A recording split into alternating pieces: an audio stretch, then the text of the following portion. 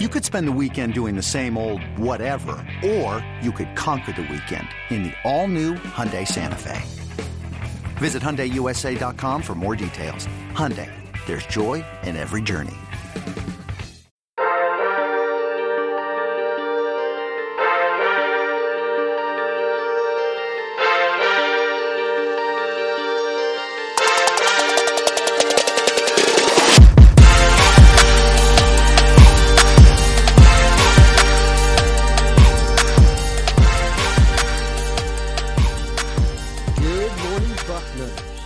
Sunday, November 1st, 2020. I am Dan Rubin. This is the Bucknuts Morning Five on Sunday, formerly known as Bucknuts Almost Live. We are thrilled to be joined today by the Dean, Bill Kurelic, and he'll be followed by the People's Champ, Matt Baxendell. Please take 1 second to go give us a 5-star review on iTunes. It's very effective for the site. What's very effective for the Buckeyes, Justin Fields and the offense, Tommy Togiai and the defense. Ohio State defeats Penn State 38-25 in a neutered Happy Valley. Bill, your thoughts on Ohio State going to 2-0 and winning what is probably the most difficult game on their schedule? Well, it's certainly a big win, no question about it. You know, winning in Happy Valley is never easy. Even when they don't have fans, it doesn't seem like it's easy. But Ohio State, did as much as they could, I think, overall to make it easy. Let's not act like it didn't help that there was, no whiteout and no fans there. Obviously, that was in Ohio State's favor. Just like when Michigan comes to Ohio State, it's going to be in Michigan's favor that there won't be 105,000 people here. Not that I think that's going to make a difference because Ohio State's just a lot better than them. But still, that certainly played in Ohio State's favor. But, that said, I was impressed by several things. I really was impressed with generally Ohio State's defensive line play. From last week to this week, I thought was so much better. I thought that they controlled the game up front pretty much on both sides of the ball, especially the offensive line initially in the game. So I really liked how Ohio State played on both sides of the line. You control the game up front, you're probably going to win pretty handily, and that's exactly what happened. So obviously you can't help but continue to be impressed with Justin Fields as well. But just a really big win, and best thing about it is they're 2-0. Yeah, I'm not a huge fan of ESPN's win probability chart, but it started at 80%. Once Garrett Wilson took that reverse for 65 yards, it went to 85%. For the rest of the game, it didn't dip below 84.9%. So even though the final score doesn't look like a blowout, there was never a time in this game where Penn State was threatening to win. That said, let's nitpick a little bit. If you have concerns after 2 games and 2 convincing wins, what would they be? Well, the secondary a little bit. They certainly, they're young, and Penn State in the second half was able to throw the ball some. So that was a little bit. And, I think that would probably be the number one thing. And, you'd like to see a little bit more, perhaps, breakaway possibilities in the running game. I thought that they were solid with the play up front and all, but other than Garrett Wilson's long run, you didn't have any dynamically long running plays, so that would be another one, I think. I thought Teague ran the ball better, but he is really a north-south guy. He has very little wiggle. Made him a great kind of second-half hammer after J.K. kind of loosened everybody up, but Trey Sermon, I just don't see it. Normally, Bill, this would have been a huge recruiting weekend, especially for Penn State. If you look at the last time Ohio State was there for the whiteout, there are pictures of Julian Fleming in the front row, the Pennsylvania native, although that did not work out great for the Knits. Bring us up to speed on where Ohio State is in recruiting. It was a wild week, one of great hope as crystal balls rolled towards Columbus for some huge names, but try and put everything into perspective and maybe take a look at the week ahead and what we can expect. Well, that really was a wild week. I've been on a couple different radio shows this week, and I've said the same thing each time that, I have been doing this a long time, and I don't know that I've ever – the crystal ball hasn't been around for 34 years, but making predictions certainly has, and I don't know that in 1 week I've ever predicted necessarily, certainly not in 1 day predicted or crystal balled as it is now, 3 of the top 10 players in the country to Ohio State, and that's what happened on earlier, this past week with Damani Jackson, Quinn Ewers, and Caleb Burton. You've got Ewers at number 1, Damani Jackson at 3, and Caleb Burton at 10. And to predict those 3 on 1 day to Ohio State, it really was kind of wild. Kind of felt like in the old days, a recruiting weekend in January when all kinds of players were making official visits back in the old days for a huge recruiting weekend. But, those 3 guys, obviously if I didn't feel good about them being Buckeyes, eventually I wouldn't have picked them to Ohio State, and landing those 3 just would be tremendous for the program. So Quinn Ewers, he's been tagged with like the next Trevor Lawrence moniker, I think partly because he has long blonde hair. What do you think was the reason for him to decommit from Texas, and why do you think Ohio State is leading? Well, I think, it's taking a look at what's going on at Texas. There's certainly uncertainty there. Tom Herman, he is struggling with the program some, and you look at Ohio State, that you have an offer from and who has continued to recruit him, who gave him his first big offer. His only offer when Ryan Day offered him when he was going in 9th grade was North Texas, and he's always liked Ohio State. To be honest, I was pretty surprised when he decided to commit to Texas so early. And I get it, he's a Texas kid and everything, and his family likes Texas and all that. But I still was surprised a bit when that happened, when he made that decision. And you got to give Corey Dennis, Ohio State's quarterback coach, a tremendous amount of credit. He has continued to recruit Quinn Ewers, and he's done a great job. And I think, as I said, that I think he is going to eventually commit to Ohio State. I would be, very surprised if it didn't happen. I wouldn't have crystal balled him to the Buckeyes. And, I think if you look at Ohio State's offense, you look at what Ryan Day has done with that offense and all, and Kevin Wilson and the rest of the offensive coaches, and you look at what Dwayne Haskins did and now what Justin Fields is doing, you're a great quarterback. How could you not consider Ohio State very highly? So, I think it's very logical that he would be highly considering the Buckeyes. Bill, the playoffs are still going on in many states for football. I know they are in Ohio. C.J. Hicks was very impressive as Alter beat Baden, a team that had beat them the last 2 times they've met. Who else among future Buckeyes is still playing, and who has jumped out at you during the playoff season? Well, let's start real quick with C.J. Hicks. I've seen him 3 times in person in the last few months. I saw him the middle of the summer when he was up here in the Columbus area in Obetz at a camp, and he was outstanding then. Just outstanding. I saw him in a couple games live, person covering his games this season, and he is absolutely the real deal.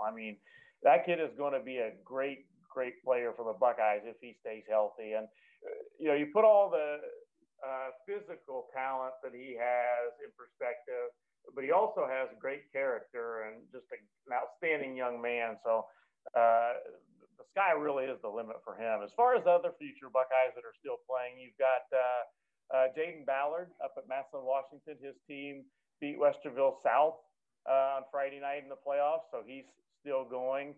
And I'll just concentrate for now on the 2021 kids, because there are Hicks being one of them, a number of 2022 kids, but you've got him still going in the playoffs. And unfortunately, Zen Mihalski's team lost in the playoffs, so they are done. Tight end Sam Hart's team is still playing during the regular season. Richfield Revere, Ben Crispin's team, lost in the playoffs, a game I was at last weekend, but they are still playing. They played Kent Roosevelt this past weekend on Friday night, and they've got one more game. Mike Hall's team, unfortunately, went down to defeat. They were undefeated. They lost to Canfield on Friday night, so they're out of the playoffs. I think, you've got Jalen Johnson. He's still going. He had a really nice game, by the way, on Friday night. He had 5 pass breakups and a couple of really big hits, flying around the secondary. You've got Andre Turrentine still going. You've got Jordan Haycock. His team is still playing. Jacqueline Johnson's team is still playing. So you've got a number of commitments. High State, Denzel Burke and Donovan Jackson are still playing, as is Jansen Dunn. So I think I've got most, if not all, of the guys that have committed to High State are still playing at this point. All right, Bill, are any of the aforementioned recruits, the ones we discussed earlier in the show, on commitment watch? And I'll let you go on that. Well, obviously, those 3 guys I've been asked that I crystal ball to Ohio State. Those 3 guys, I've been asked about those guys. When do you expect things to happen? And when I crystal balled all 3 of those guys, I said I don't really expect anything to happen with those guys for at least a week and a half, maybe 2 weeks. And I'm sticking with that. It's recruiting, so people, things can change. They can change their mind. But I think we still got maybe a week to go before anyone, jumps in. Maybe longer, but I think at least a week to go. And there's some other guys too that to keep in mind. I did an article this past week on guys that I could next crystal ball to Ohio State, and several guys in there that that I'm keeping an eye on as far as what they might do soon. Those guys would be Sean Murphy would be in there, the linebacker from Virginia, Will Johnson, cornerback from Michigan. Now, in his case, I think he is going to wait it out longer, but again, you never know. And another one would be Xavier Nwaka, safety from Iowa. So those are all guys to keep in mind, I think, in the coming days and weeks. Bill, I lied. One more question. Michigan recruiting. It can't be looking good after what's gone on there. Well, I would agree. I think there's just, now there's even more uncertainty than ever on what's going to happen with that program and all. So, they have got a pretty good class going. I'll say that. They right now have the number 9 class in the country in the 247 sports composite. So they have done pretty well, but there's a little caveat to that. You look at Ohio State's class and you look at the average player ranking, and it's 94.21. Whereas you look at Michigan's class and it's 90 basically. And that's, that may not sound like a lot, but it is, it's a decent amount of difference in the 2 classes. So, what's going to happen moving forward, we'll see. But the speculation of what's going to happen with Jim Harbaugh, that never helps. We wanted to end on some good news there, and they don't call him the dean for nothing. Bill, appreciate you stopping by on a Sunday. My pleasure. Have a great day. We'll be back in 1 minute with the People's Champ, Matt Baxendell. Selling a little or a lot? Shopify helps you do your thing, however you cha-ching. Shopify is the global commerce platform that helps you sell at every stage of your business. From the launch your online shop stage, to the first real-life store stage, all the way to the did we just hit 1 million orders stage. Shopify's here to help you grow. Whether you're selling scented soap or offering outdoor outfits, Shopify helps you sell everywhere. From their all-in-one e-commerce platform to their in-person POS system, wherever and whatever you're selling, Shopify's got you covered. Shopify helps you turn browsers into buyers with the internet's best converting checkout. 15% better on average compared to other leading commerce platforms. And sell more with less effort thanks to Shopify Magic, your AI-powered all-star. Shopify powers 10% of all e-commerce in the U.S. And Shopify is the global force behind Allbirds, Rothy's, and Brooklinen, and millions of other entrepreneurs of every size across 175 countries. Plus, Shopify's award-winning 24/7 help is there to support your success every step of the way. Because businesses that grow with Shopify. Sign up for a $1 per month trial period at shopify.com/Odyssey Podcast, all lowercase. Go to shopify.com/Odyssey Podcast now to grow your business, no matter what stage you're in. Shopify.com/Odyssey Podcast. As promised, we are joined by Matt Baxendell, the People's Champ. Bax, the Bucknuts Roundtable group predicted 40-19. It was 38-25, not too far off. Ohio State went to Happy Valley, and as I said to Bill, it was a neutered Happy Valley. As you sit here Sunday morning, the bucket is in. It is up for those who want to check it out. Your thoughts on the W? Well, first of all, I don't think the score accurately reflected the way Ohio State showed themselves to be the far better team than Penn State. They outgained them by 200-something yards. And you mentioned it was weird. The Buckeyes specifically have a spot called Full Moon over Happy Valley because this Halloween night full moon shenanigans that went on in this game was like a little drip of weirdness that kept Penn State slowly in the game. Whether it was completely innocuous plays that were 15-yard penalties against Ohio State to extend drives by Penn State, whether it was that insane ending to the first half that I've never seen before, where Justin Fields took a knee, the clock still said 1 second because they didn't start the clock on time, all kinds of little things, down to the fact that when Jahan Dotson broke out and totally made our secondary look like they're in need of much improvement, his highlight reel touchdown literally starts with him pushing Shaun Wade out of bounds. These are the sort of weirdness that happened last night to get the score to that point. And by the way, how strange is it that James Franklin goes for it on 4th and 2 on the first drive on his half of the field? If there's ever a panic play and a coach who's not confident that he can win the football game, that's it. So, yeah, it was a weird night. But at the end of the day, Ohio State went to Penn State. They won pretty comfortably over a Penn State team that I think is going to still end up winning 5 or 6 games this year on that 8-game schedule.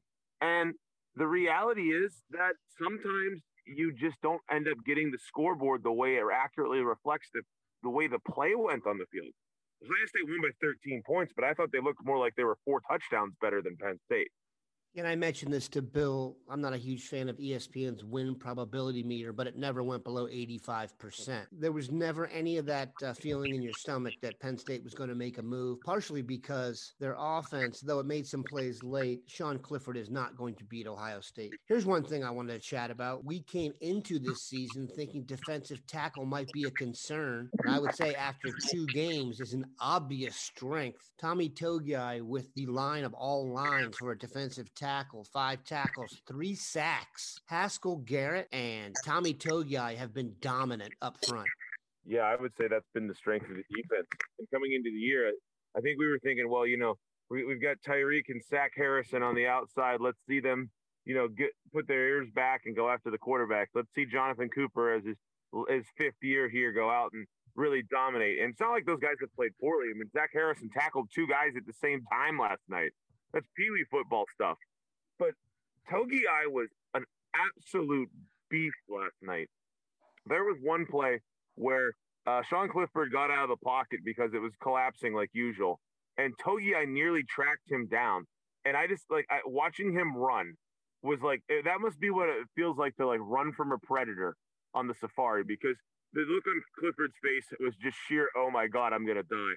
Togiai was utterly dominant, and Haskell Garrett playing at this level is, even without the whole he got shot in the face story, he's still playing so well.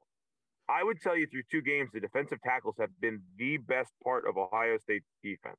And I don't even think it's particularly close, because you can nitpick the ends, you can nitpick the linebackers. There's a whole host of questions about the secondary.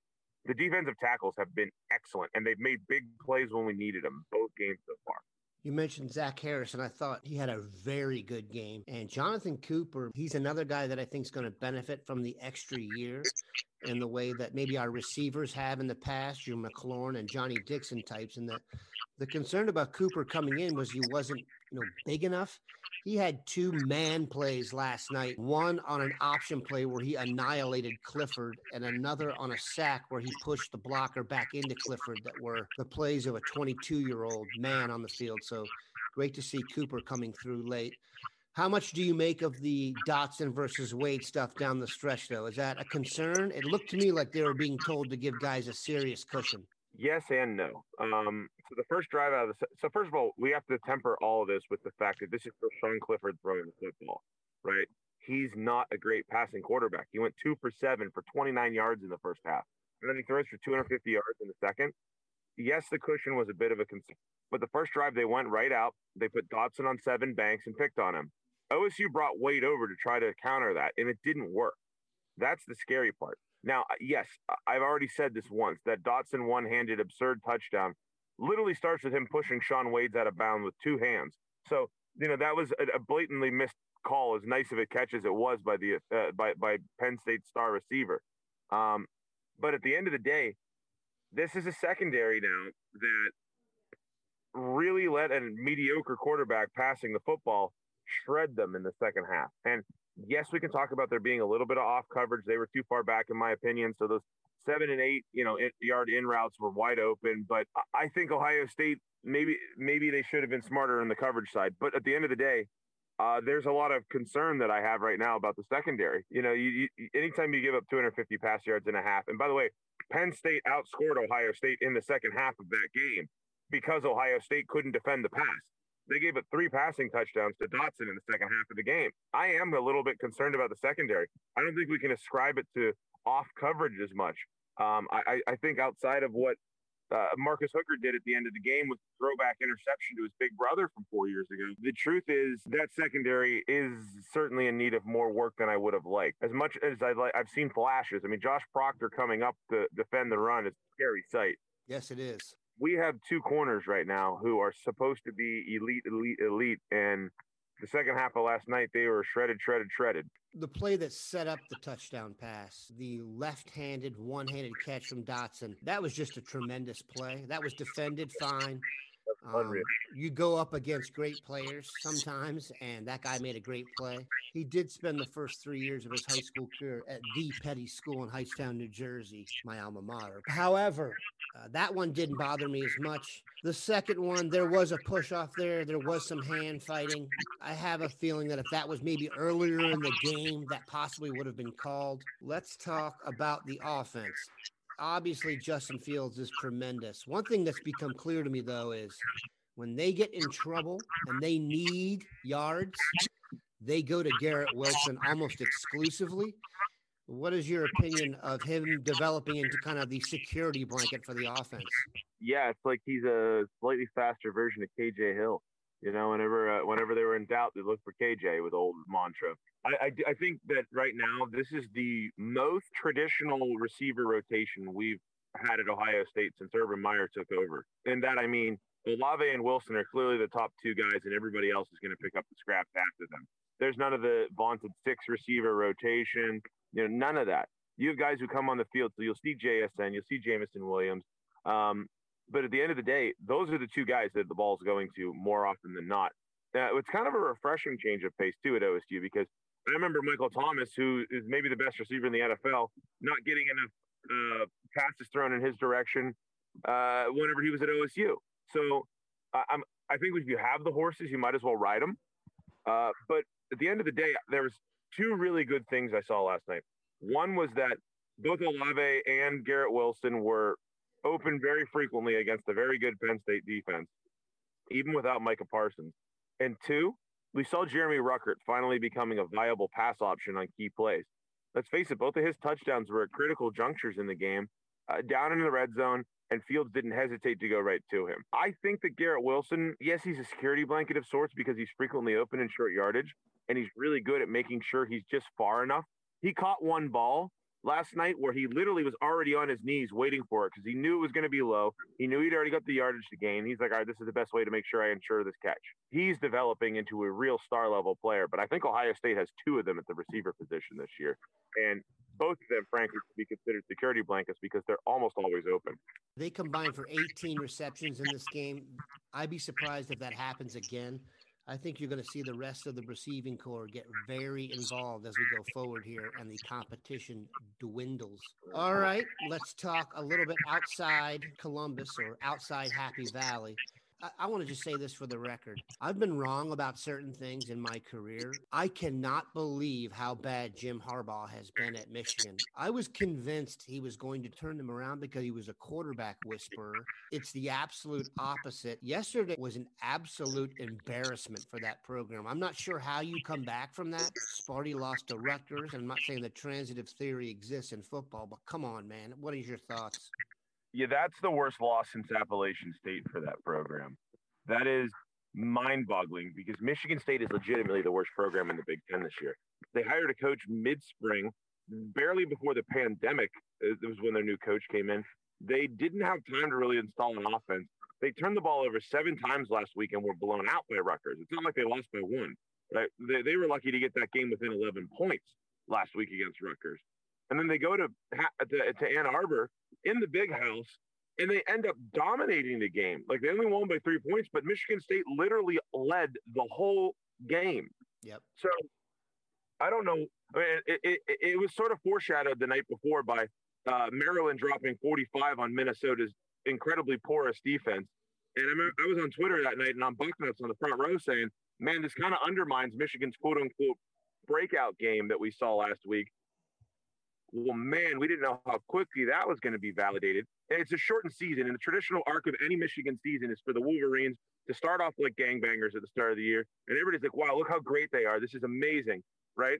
And then the next thing you know, they're going to have reality or Ohio State interseed, and it'll end up ruining their season. It got here a little earlier this year. And big picture, you're right. Harbaugh's a guy who we all thought was going to come in and make things interesting. And I remember saying this at the time, and I'm still saying it today. If Jim Harbaugh, Super Bowl coach, former quarterback at Michigan, like the dream guy for their program's fans for like 10 years, if he can't win at Michigan, if he can't win the East, if he can't beat Ohio State, if he can't win the Big Ten, who the heck is going to? This is the point where their program is going to have to start making serious considerations when Harbaugh is gone. And I think we're getting close to when, not if. With him only having 1 more year on his contract, it won't be expensive for them to decide to change directions this offseason. And, you know, if Wisconsin manages to get Mertz back by the time that Michigan plays them, the reality is Michigan may be looking at a 4-4 or a 3-5 season. I saw somebody on Twitter say, man, when was the last time Michigan-Indiana, which is next week, was a pick'em game? My thought was, by pick'em game, you mean I'm picking Indiana, right? Because Michigan's not going to beat the Hoosiers right now. That's how bad it's gotten. The game is in Bloomington, isn't it? Yes, I believe it is. Indiana's going to be favored. Indiana's going to win that game, Dan. I mean, like, there's no question in my mind Indiana's going to win that game. Like, Indiana was a good team coming into this year anyways. Like, we've talked before about this, where, like, you know, if this was a normal year, I'd say, yeah, Indiana's going to win 9 games. But the truth of the matter is Michigan's not good this year. Like, I really think Indiana's going to end up getting second place in the Big Ten East with the win under Penn State against Penn State already under their belt. And I think Penn State's a way better team than Michigan is this year too. It's your classic Michigan where it's all hype. They put their chest out, start, you know, banging their chest like they're the king of the hill, and then they run into anybody with a pulse and things go against them. I mean, heck, Sparty barely even has a pulse. They may not have a pulse. They may finish 2-6, and they still beat Michigan in the Big House. It's unreal to me. At this point, it seems incredibly like the universe is lining up in favor of the Buckeyes. Maybe this is karma for the way last year's Fiesta Bowl went, where we all know who should have won that game, who was the better team. Even Herb Street referenced it last night during the broadcast of the Penn State-Ohio State game, where he was essentially saying, there's a lot of people around Ohio State who will tell you that there were some calls in that game that did not go their way. Understatement of the year, but the fact that he's even bringing that up on national TV a season later tells you how controversially bad some of those calls were against Ohio State. I've been saying this for since the moment that game ended, this season is going to come down to Justin Fields, Trevor Lawrence. It's going to come down to Clemson and Ohio State. It's going to come down to those two programs. Now, the other part about this is setting up really interestingly is that there's three teams that I think are in the legitimate discussion for a championship this year, and really only three. And that's Ohio State, Clemson, and Alabama.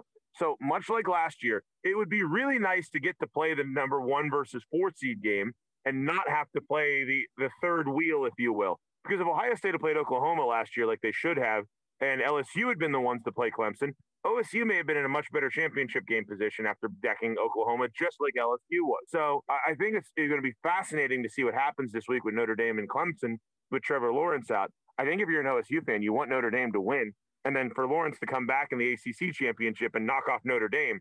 That way, Ohio State's going to be the number 1 seed. Let's face it, I think this is one of the years where they'll get enough benefit of doubt from the national people and the people on the College Football Playoff Committee that an undefeated Ohio State team goes to the number 1 ahead of Alabama, even if Bama stays undefeated, because Ohio State is Justin Fields. And everybody around the country knows that this guy is as good as it gets. He may be the best quarterback of the country this year. And after yesterday, he's at the top of the Heisman discussion. So, yeah, you have to feel pretty good about where the universe is leading this season from an Ohio State perspective. That's for sure. Here's what's going to be interesting. Clemson goes to Notre Dame Saturday night, and they're going to play without Trevor Lawrence. Notre Dame is undefeated and ranked 4th. What if Notre Dame wins that game close and then Trevor Lawrence comes back? I think you're going to have some controversy down the stretch. There's no controversy about the Buckeyes. They have kicked some serious tail the first 2 weeks, and we've been here for it. You got to thank the People Champ for stopping by. Bax, have a great Sunday. Have fun on the rink.